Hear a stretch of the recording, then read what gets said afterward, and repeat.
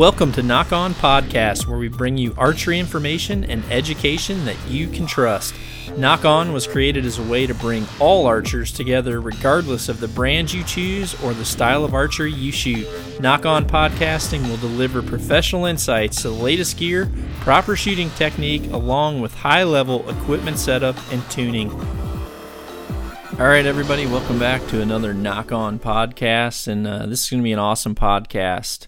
I've got Clint Freeman is going to be with us. Clint is the first ever guy to shoot a 1400, an amazing archer, awesome dude. He's from Australia, former 90-meter world record holder. I don't know, he's probably held tons of other world records. I forget about that stuff, but this is just a great dude, and we're going to talk Aeroflight. I know you guys out there are going to enjoy this. Again, some of the Nock On podcasts might be geared a little bit towards the hunter. Some might be geared towards the 3D archer, but also I can guarantee you there's going to be some that are geared towards all my target archer buddies out there, because really that's probably where I had my most fun, because in my opinion that's where I really learned how well I was shooting, because the paper never lies, the lines are never pulled, it's in or it's out. So let me get Clint on the phone and we're going to talk Aeroflight. Hold on. Hey, John. Hey, buddy. How's it going? Yeah, not too bad. Just hopped back into the shooting scene last weekend. So that was first time in about 3.5 years. Yeah, well, hey, I would know the feeling. Hey, so was that the Australian Nationals then? Yeah, it's the Australian Open. So we just had a 72-hour ranking round and match play. Yeah, so. Yeah, I loved that tournament. That was one of the best weeks of archery that I've had, because you guys have a really cool system down there. We shot an Olympic ranking round. Then did we shoot the head-to-heads the next day, or did we go into field the next day? I think we went into the field, and then we had the head-to-heads towards the end of it. Yeah. Yep. Yeah. It was cool. We shot a full feed round. It was almost like 5 tournaments, wasn't it? We shot a full feed round. Then we shot a full unmarked field. Then we shot a full marked field. Then we shot individual head-to-heads, and also some team. I think you did some team head-to-heads. And then in the middle of all that, there was like a clout shoot. Yeah, that's right. Yeah, well, they've sort of broken it up a bit now. They have what we call the Australian Open, which is what we had last weekend, which is basically just a 3-day event. So you have your practice day, ranking round, and then the head-to-heads on the final day. So and then we have our actual national championship separate to that. That's where we have like a 2-day of target and then a 2-day of field plus the clout. Yeah. Yeah, that was such a fun tournament. I remember actually what's awesome, everybody, is like I had mentioned earlier, Clint is the first ever guy to ever shoot a 1400. You got the first 1400 pin, dude. I got to see it, I think. Yeah, you did. I did. I got to see that sucker. I remember when I was down there, when I came to that, there's actually a couple of good things to learn from that tournament. I'm a firm believer in practicing how you play. And I remember, right now, it's like peak of winter here, So if for all of you out there, when I prepare for a major event, typically I set at least 3 weeks of hardcore dedication to preparing for a major tournament, especially when you're shooting against guys like Pat. Pat Coughlin was there. Clint, you were there. Clifton was there. I mean, we had a heck of a number one target, didn't we? I mean, we were. Oh, yeah. It was. Yeah, guys were shooting lights out all over the place. I know. Well, here I was. I actually have pictures of this. We had like 3 feet of snow on the ground in Wisconsin, and I'm like training for your guys' nationals, and obviously I don't want to go down there and look like an idiot, so I had to like plow a big clearing through my field so that I could get my bale out to 90 meters. So I was like shooting down this like tunnel of snow, and I would sit there. I'd shoot out of my garage window down to the bale at 90 meters. So I trained at that, and then one day I would shoot that, and then the next day I would put some field faces out there so that I could work on ranging and work on getting used to aiming at those yellow dots. And then the next day I would switch back. I was practicing exactly how I knew the format would be down there. And I remember that because do you remember that? Do you remember I was actually really shooting well when I went down there. We had just at the time I had just finished the Matthews Apex, remember? Yeah. Those were just finally coming out to the real market for design, so I was able to actually have my Apex kind of out in the open, and I was shooting really well then. I remember you shooting very well. I remember you throwing down like a 354 at 70 meters and scaring the pants out of just about everyone there. I think if it wasn't for the fact that you were running so busy doing seminars and catching up with everybody, I think you would have hit 1400 on the head yourself that week. So. Oh yeah. Well, do you remember? You remember we practiced? We had 36 arrows of practice at 90 meters. Do you remember that 90 meter round? Because I do. That was like, yeah. I think I shot I think my 354 was at 90, dude. Because I remember you coming over to me after I shot, and you said, "You better not break my 90 meter record in front of my."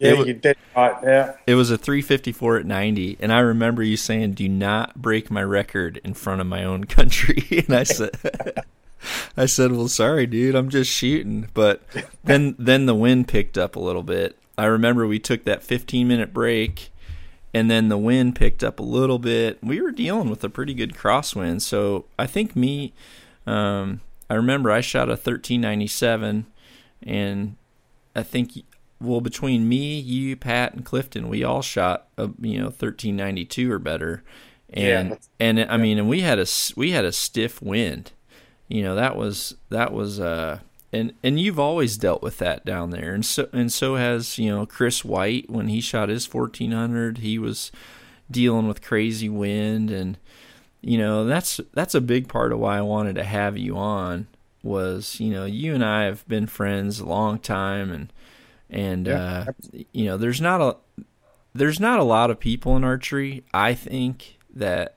have information that I really want to hear. That's a big part of why I started doing this podcast, was because, one, I'm trying to have to answer less questions on my messages all the time, because those are out of control right now. I mean, God, I get like 200 a day, man. I need to clone myself just to answer questions. Yeah. So that was a big part of this, is I can refer people to these podcasts where me and the people that I know their business can talk. And, forever, I mean, dude, even when I first met you, your arrow flight has always been better than an arrow can fly. I mean, your arrow looks like someone. It looks like a cool tracer round coming out of a dang military sniper. I mean, if your arrow has any wiggle, you cannot take it, can you? No, it really bugs me, to be honest. It's one thing I've always really tried. I believe if I can get good arrow flight, then the grouping is going to be the same all the time. I think if the arrow is starting to do this little shimmy or wiggle down to the target, then I think there's going to be these inconsistencies with how the arrow is going to hit. So you're not going to be scoring the maximum that the potential is there to do. So I always try and get the cleanest flight I possibly can. So Yep. And I will say, I've had arrows that fly as good as yours, but haven't grouped as good, and that's when I really started to figure out spine. Started to realize, and obviously, you figured that out too, and I'm going to get into that on a different podcast about actually, kind of tuning, how to spine tune arrows and stuff. Yeah. But, the one thing, see, I've shot bows where the grouping was awesome, and even though I struggled to get that thing to shoot a perfect bullet hole, I just said, well, the hell with it, because this thing's wadding arrows up, and I'm kind of getting a little bit of a high tear or a little bit of a left tear, and it cleaned itself up, after 20 or 30 yards, and I kind of just dealt with it. But I know you're not like that. And the one thing I will say is, when your arrow is coming out as clean as yours is, that's telling you not only that you've got your rest set properly, but it's also telling you that you're not having any interference, either contact with your fletching, your rest, or even a variance in your release or your hand position. That's it. Even like face deflection, Exactly, like exactly. Facial tissue. So, well, it's been a long time since you and I have kind of talked about your process, but why don't I'll just let you go for it, and you tell me. Let's just start with Clint Freeman gets a bow, and I guess we don't have to talk through all the details right now, other than what you're doing to get your arrow flight the way it is. Let's talk through that. You just go ahead, and I'll chime in if I hear something. If you say something that I don't like, I'm going to tell you. Otherwise, I'm just going to drink my coffee here. So like basically, I'll get the like I've just had the new Hoyt PCE rock up 2 weeks ago. A week and a half out of the Oz Open champs. So first thing I like to do is get the draw length spot on. I'm pretty anal basically with how my draw length is set. I can tell if it's out, within like a 1/16 of an inch. Everything starts feeling wrong. Yeah, absolutely. So let me just ask you real quick on that. Do you use a draw board, or do you have an arrow, or what have you made so that you know exactly where it needs to be?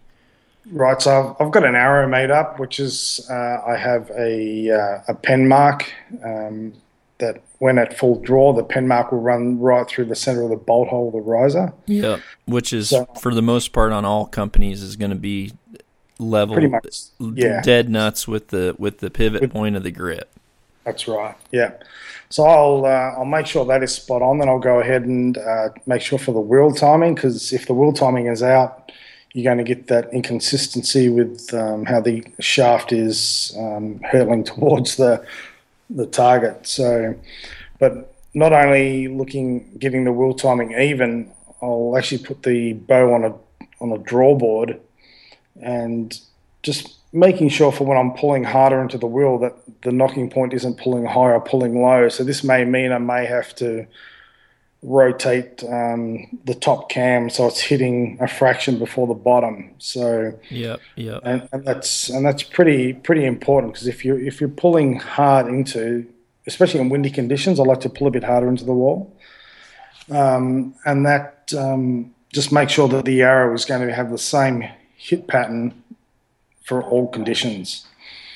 So from there, I will just do some testing with powder testing. I use a product called Tiniaderm powder spray, which comes out like a white foam a white powder onto the shaft. Mm-hmm. So I'll powder test for fletch contact, and then I'll play around with different angles of the arrow rest blade, and just to get that clearance. I remember there was I was still shooting pretty well, still shooting like 1400, 1410 sort of thing for the feet around, but I was only, like averaging sort of the high, or sort of the low 340s at 90 meters, and sort of making up the rest of the points at the lower range targets. Right. Yeah. I noticed the arrow flight wasn't completely perfect, so I changed the blade angle just that fraction, and all of a sudden, bang! I went from, so like the 342 average up to where I think within 6 or 7 rounds, I didn't have a score under 349 with a high score of, I think, a 352 at 90. That's when you set the record then. Yeah. Oh no, that's actually this was after I set the record back Oh yeah, yeah, you're right. in '98. But at the time, these weren't registered shoots. So at the time, I think the world record was at 350. Right. Yep. Yeah. So I was shooting at or above what the world record was at the time. So, but yeah, so like dealing with blade angle, and then that's about it. And then doing the making sure that the center shot is bang on as well. I mean, that's pretty critical as well. Yep. Okay. Well, I'm gonna kind of jump in there a little bit because there's a couple. We've kind of got when we talk aeroflight, there's gonna be, I think, three different elements that we need to dig into. Okay. The first is gonna be, well, the three are gonna be our knock and loop sets.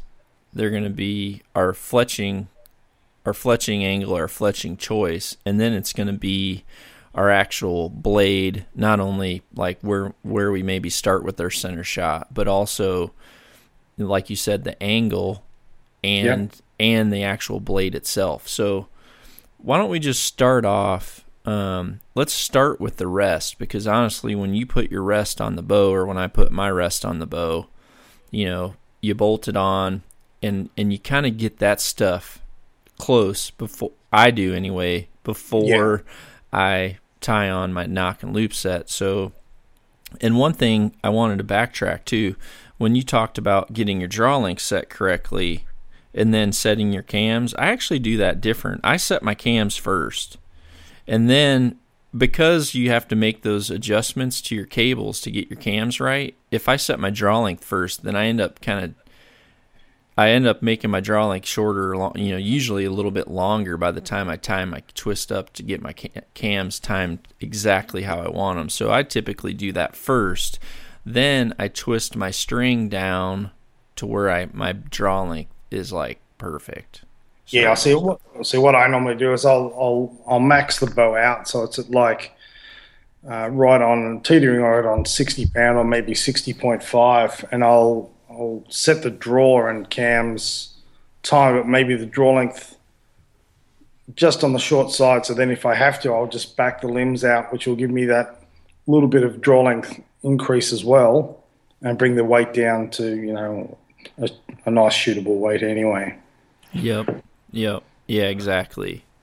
Okay, well, once we put a rest on, I'm shooting a Trophy Taker Spring Steel 2, just because it allows me to. And actually, this is a rest you and I worked on together years Yeah, ago, yeah, because obviously Trophy Taker's always made a really simple and secure blade bullet. rest, but remember the first ones you weren't able to adjust the blade angle, That's and right.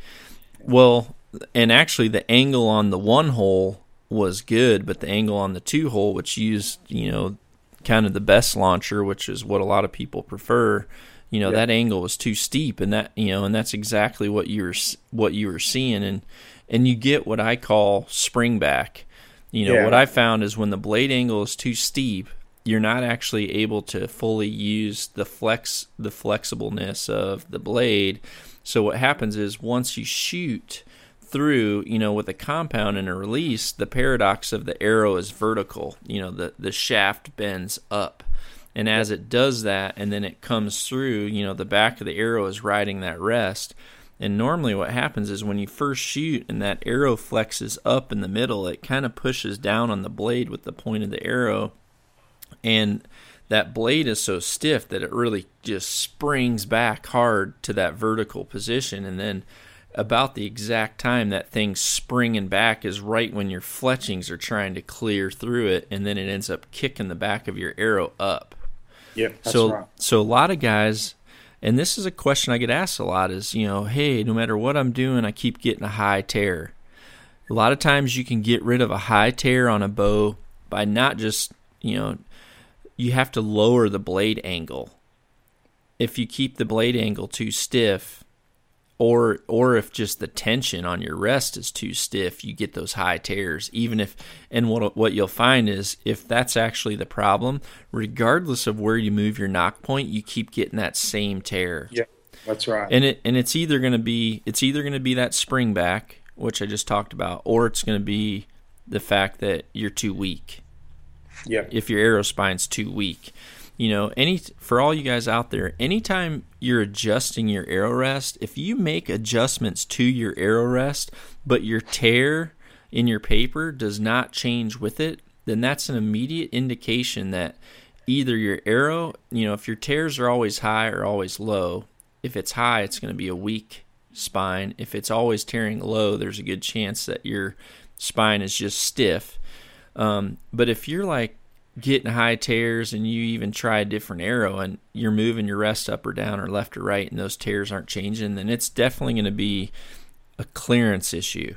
You're somewhere you're hitting, or you've got a crazy amount of torque in your grip.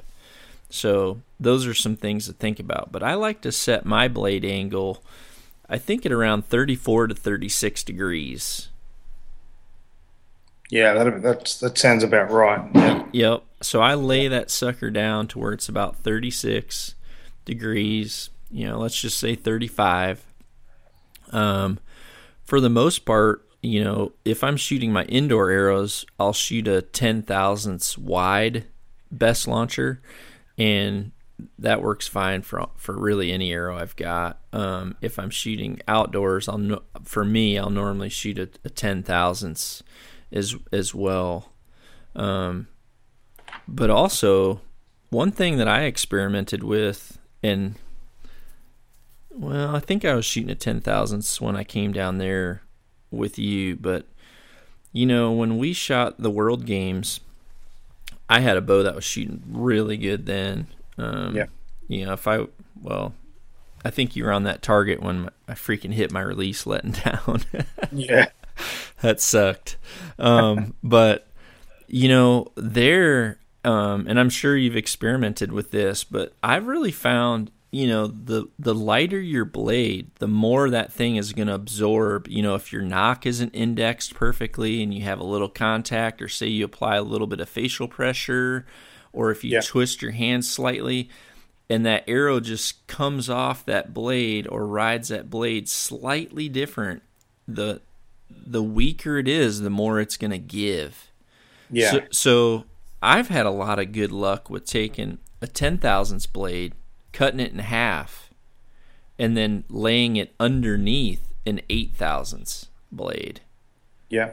Have you done that? I'm sure. No, I haven't done that. I've actually heard of a couple of others doing the same thing. But at this stage, I'm sort of, because of my own arrow length and arrow weight, I'm sort of floating between that, the 8 thou and the 10 thou. So yeah, it's something to consider. I personally, because the problem with an 8 thousandths blade, and I've had, to be honest, I can set mine up with an 8 thousandths blade and just change my blade angle a little, maybe more to about 37 degrees, because it's going to have a little bit of sag. Yep. But I can get some awesome arrow flight with a slightly weaker blade. But as they just, if you push your finger down on that thing, it's bent. They're hard to travel with. You have them in your case, and very much. Yeah, that's the main reason why I shoot the 10. It's just it's just better to travel with. It's got more longevity if it gets a little rust on it. But you should try that, Clint. Take a 10 thousandths and cut it and lay it underneath that sucker. Lay it underneath there to where it, when you kind of push down, when you push down on your 8 thousandths, like if you hold the very end of it where the bolts are and you push down, you'll see where that thing arcs, where it naturally bends. Cut the 10 thousandths to lay right about at that position. So then that allows the top part of the 8 to still bend, but obviously you're not going to break it off. It's twice as stable when it comes to travel, So, but yeah, I mean, once I select my blade and then put my blade at the right angle, from there, I go ahead, before I've ever tied my nocking points on, I go ahead and I move my arrow rest down to where when I clip my arrow on the string and I put my arrow at 90 degrees, I like the bottom of my arrow shaft along the bottom edge of that burger buttonhole. Yeah. You Yeah, I agree? love, yeah, I love actually. I tend to run as low as possible, so I get the arrow uh, close to that, the pivot point of the riser. So at the moment with the PCE, I'm running the center of the shaft through this bottom of the bolt hole. Oh, So okay. yeah, so I've got that. Yeah, so I've got that set up that way, and I just lock the knocking point and the loop in, and just don't touch it.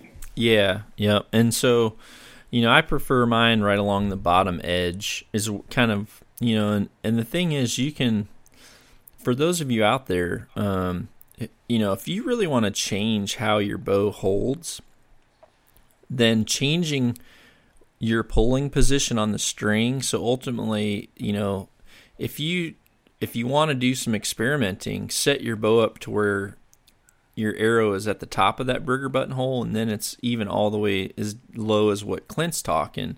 It's only a quarter inch on your string, but pulling from those different positions, that it'll actually change how your bow holds, and if it wants to kind of dance up and down, it makes a big difference. Oh yeah, absolutely. That's I did a lot of work with that, especially about 5 or 6 years ago, just trying to find the ultimate drawing point for each bow, and I found that there was, with different limb strengths, there was a different position on the string where the bow would hold steadier. So you're putting, by drawing slightly higher or slightly lower, you're putting a different pressure through a different position on your hand, and I was just getting better aiming. So Yep, yep. So, and this is something I learned years ago, and actually I learned that right before I came down to Australia. The reason I know that was because, we as pro archers, you always want to have bows that are identical. I mean, everyone tries to build a number one, and then ultimately you want to have two number ones. I mean, that's what you want. that's It's what you. that's what you want. I want five number ones. Yeah. But the thing is, for a lot of archers, the likelihood of that happening is dang near pure luck. Yeah. And and I made it a mission one year to do that. And at the time I was working in the factory, so I remember I had 3 blocks of aluminum. I cut all 3 of my bows out of the same CNC machine.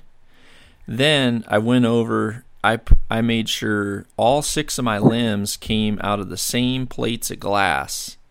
They all went through the sander at the same time. I'm talking all 3 risers got anodized at the same time. They stayed together. I mean, well, actually, I still have one of those bows left. 2 of them I've given out, but I have one left. And the serial number is Dud 123. Yeah. And I built 3 bows. I'm talking same aluminum, same plates of glass, same machines, same batch of anodizing. I built all the strings at the exact same time out of the same spool of material. And when I set those bows up, all 3 felt different. And then I guess I missed an important part. I built them all and freaking checked every one of them on an Instron machine. I'm talking a $300,000 draw force cycle machine that tested that bow to the exact draw length. Every one of them was exact on poundage. I set them up, put a rest on them in a loop. Every one of them acted a little bit different. And it was then when I was like, what the heck is this? There's no way. These things are literally triplets. 100%. Why are they not? So then I just started micro measuring everything. And it was then that I found out that, and what I was doing at the time was I used to put my peep in the string, like kind of about where I knew it needed to go. And I would slide my peep up or down to where my peep would be pointing perfectly back towards me. Yeah. And then I would measure from my peep down to clip my arrow on and tie my arrow on. So out of all three of those bows, there was like an eighth or quarter-inch variance in where I was actually pulling from on the string. Yeah. So I was like, okay, well that must be it. And I ended up taking them, taking my nocks and loops off. I measured every one of them. I laid an arrow on the top of the riser shelf. I came back to the string. I measured up exact and then tied my top nock in the exact position on all three bows, and then put my peep in the string and just had to put a few twists in the string to where all my peeps were fine, and bam, now I got triplets. Yeah. So it makes a big, big, big difference. If you want to have triplets or twins or quadruplets or octuplets, that's what you got to do. I mean, that's what you have to do. So, okay, well, I start out, I always start my arrow rest out for the most part. I like to measure from the inside of my riser to the center of my shaft, and now I can just eyeball it. On the Hoyts, they run down the pipe. I mean, that's the one thing. That's the one. A lot of people ask me, obviously a lot of what I've been talking about is when I shot Matthews. I mean, when I went out there with you, I was shooting Matthews at the time, and like I said, I shot amazing those 5 days. And but in saying that, obviously I've been with Hoyt, I think almost 8 years now or something. And everyone asks me what the difference is. And honestly, there's great things about a lot of bows on the market right now. But for me, I can tell you that when I set up my Hoyts, my freaking center shot runs down the center of that bow. It runs, I can look over the top of my bow, and my arrow shaft runs through the center of my tiller bolts, center of my stabilizer. I mean, the line is perfect. Yeah. And when you draw your bow back, that stabilizer stays right down the pipe.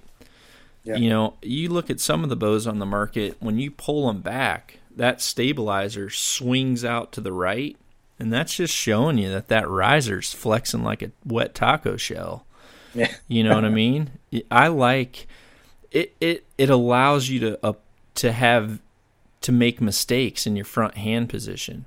It's not to say, you can shoot a riser that's weaker, but your front hand position absolutely has to be the same all the time, and then it'll shoot just like a robot shooting it. But with the Hoyts, and I think several of the companies now have a shoot-through riser. That makes a big difference. If you're a target archer, shoot-through risers stiffen the riser design dramatically. But yeah, that particular, I can look over the center of these particular bows that we're talking about, and I normally just line everything right down the pipe. It's normally about 13/16 of an inch from the center of the riser to the center of the arrow shaft, isn't it? Yeah.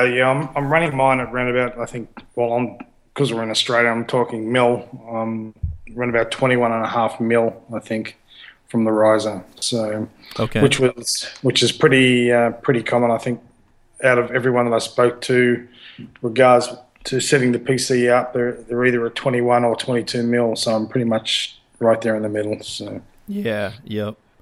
Well, okay, so if we've got our arrow rest set there, then the next thing I do is I put my arrow on the string, and I set my arrow to 90 degrees to start. Yeah. Same with you?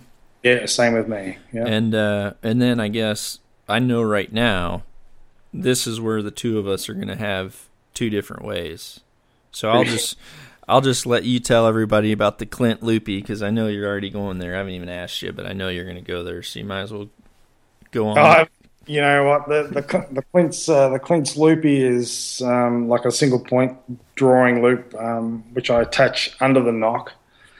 But to be honest, I haven't been shooting this loop now for maybe 5 or 6 years. Yeah, and the only reason why I haven't been is because the drawing point is lower. Yep. under the knock rather than directly behind the knock. The peep sight is also lower, and I really struggle with my draw length to achieve 90 meters with the loopy. So, Yep. um, but Yeah, I was the same. I struggled to get it too because my arrows have, with my draw length being so long, my arrows are long and they were always super heavy. yeah, I tried the Clint's loopy. Another thing too, Clint, is, you know, you did that years ago for another important reason, and that was years ago the actual knock travel and the on the cams were a lot different than they are now. oh So yeah, so absolutely. you shot that system because by pulling under the arrow, you cause the arrow to put more downward pressure onto the arrow rest, which Yeah, at the time really helped grouping out of some of the very first cam and a half systems. that's right. Yeah, Which now the cams are actually designed to where, and I know Hoyt does this for a specific reason, the knock travel slowly rises as you draw. yeah, And that's for the reason of, and actually what's funny about this is years ago, Matthews went through a spell where they really pushed hard zero knock travel and advertised that. yeah, But what's funny is the shooters did not do as well with some bows. They preferred the older bows, and still to this day, they're still shooting C4s. Well, crap, yeah, I've got C4s hanging here that I shot. I don't even know, that thing's got to be 15 years old, and obviously people are still shooting it because they like how it tunes. And that was a cam that, although we didn't ever say it, that cam was like one of the bows in the line that did not have a zero knock travel. As you drew that back, it rose. And yeah, and Hoyt, the engineers at Hoyt, that's another thing that I like about working with those guys is all of them in the engineering department, they're all shooters. They're all target guys. They're hunters too, but they're target guys. So they do the same stuff we do on their own gear. So when things aren't working, they're like, well, what the hell? We need to design that a little different. So now all the cam and a halves are designed so that as you draw back, there's a slow rise in that knock travel. And that way, as you shoot, it continually forces the arrow to utilize the arrow rest and give itself direction as it leaves the bow. And that's pretty critical. So now you can shoot with, more like what I shoot, and that's having two tied knocks. My tied knock on the below the arrow is about a mil bigger than the one that I have on the top. yeah, same. I run about a 2 mil knocking point on the top, and then about a 3 on the bottom. Yeah, That same as you? yeah, exactly the same. Yep. And then for loop material, what loop material are you using? I'm using the BCY 24, I think it is. So you're using the poly? Yeah, it's just super strong. Okay. Yeah, it is. Depending on the release you're shooting too, some people like a slightly thicker, stiffer loop. I actually like the knots I get a lot better with the D braid. And so I use the D braid because it's a softer material, and when I shoot a hinge, if I do shoot a hinge, I change around a lot, but when I shoot a hinge, it really works itself to the end of the hook a lot better than a lot of times that poly rope, you can kind of feel it hop. Yeah, So the D braid is softer, and it'll allow that to slide without feeling the hop. What's funny about the D braid is and actually the poly braid is something that years ago got developed. I was always rooming with these guys, and I helped a lot with this. But the very first poly braid came from the Randy Chappell. He was a 3D guy, and Randy was he started developing different loop materials because at the time he had switched to a True Ball, which was the original Chappie Boss.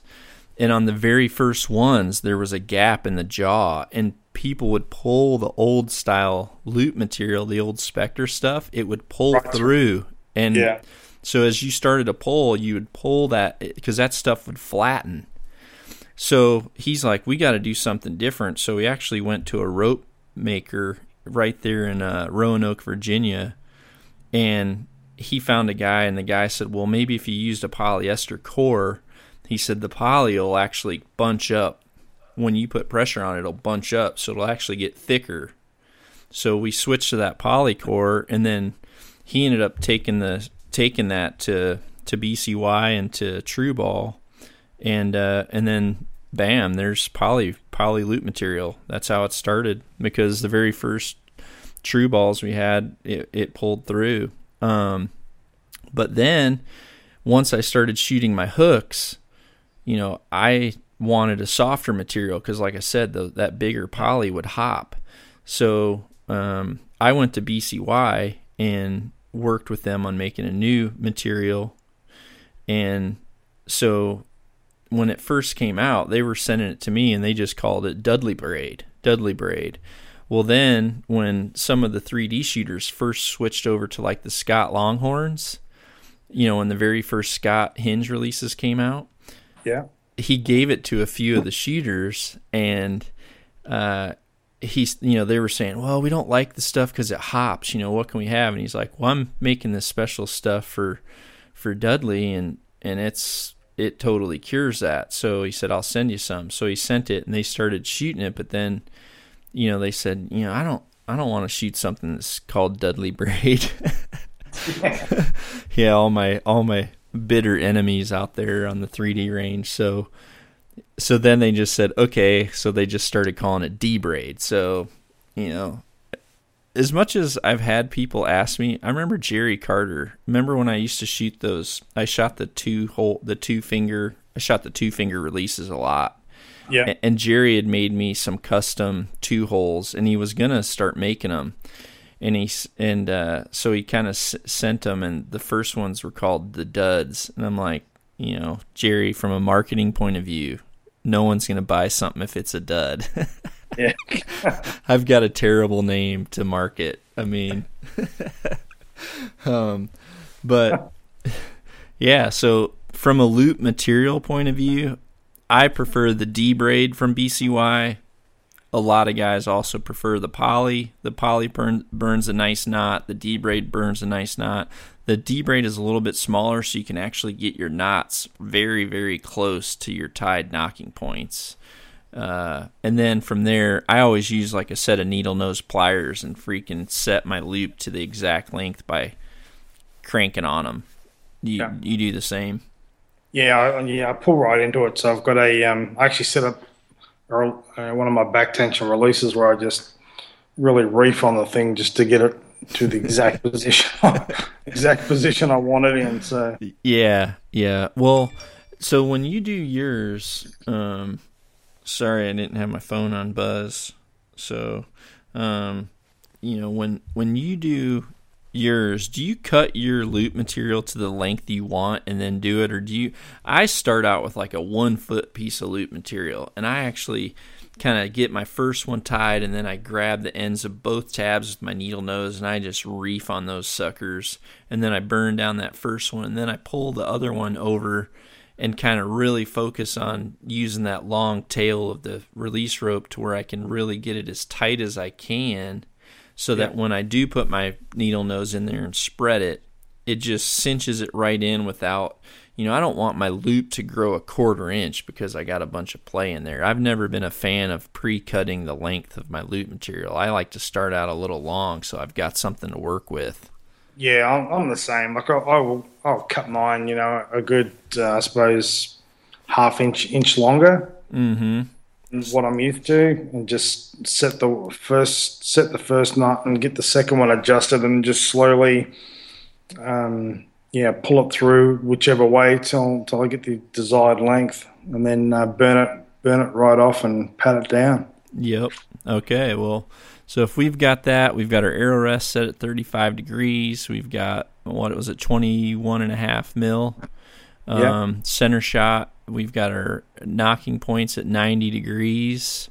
Then from there, obviously we shoot it through paper. You want to get a good tear. Typically you move the arrow rest opposite of your tear. So if you're tearing, if the point of your arrow is going in the paper and then the veins of your arrows are tearing to the left, then you want to move your rest to the right. You always move your rest opposite of the tear. And then I guess, we're kind of 44 minutes in already. So now that we've kind of got to this point, I think what I'm going to do, just for the fact of keeping our podcast within time, let's go ahead and wrap this one up, and stay with me, Clint. We'll go ahead and make this a 2-part series, because next we might as well talk about what we do on the range to really seek out that arrow flight. So thanks everybody for listening to another Nock On podcast. Make sure you tune in for part 2 with the Grandmaster Ninja of Arrow Flight, Clint Freeman, the Tasmanian Devil, the Australian powerhouse Spider Monkey. So thanks everybody for listening. Make sure you tune in to part 2. Stay tuned. All right, hold on, buddy. Be sure to visit knockonarchery.com to see our entire line of trendy Nock On lifestyle clothing. knockonarchery.com.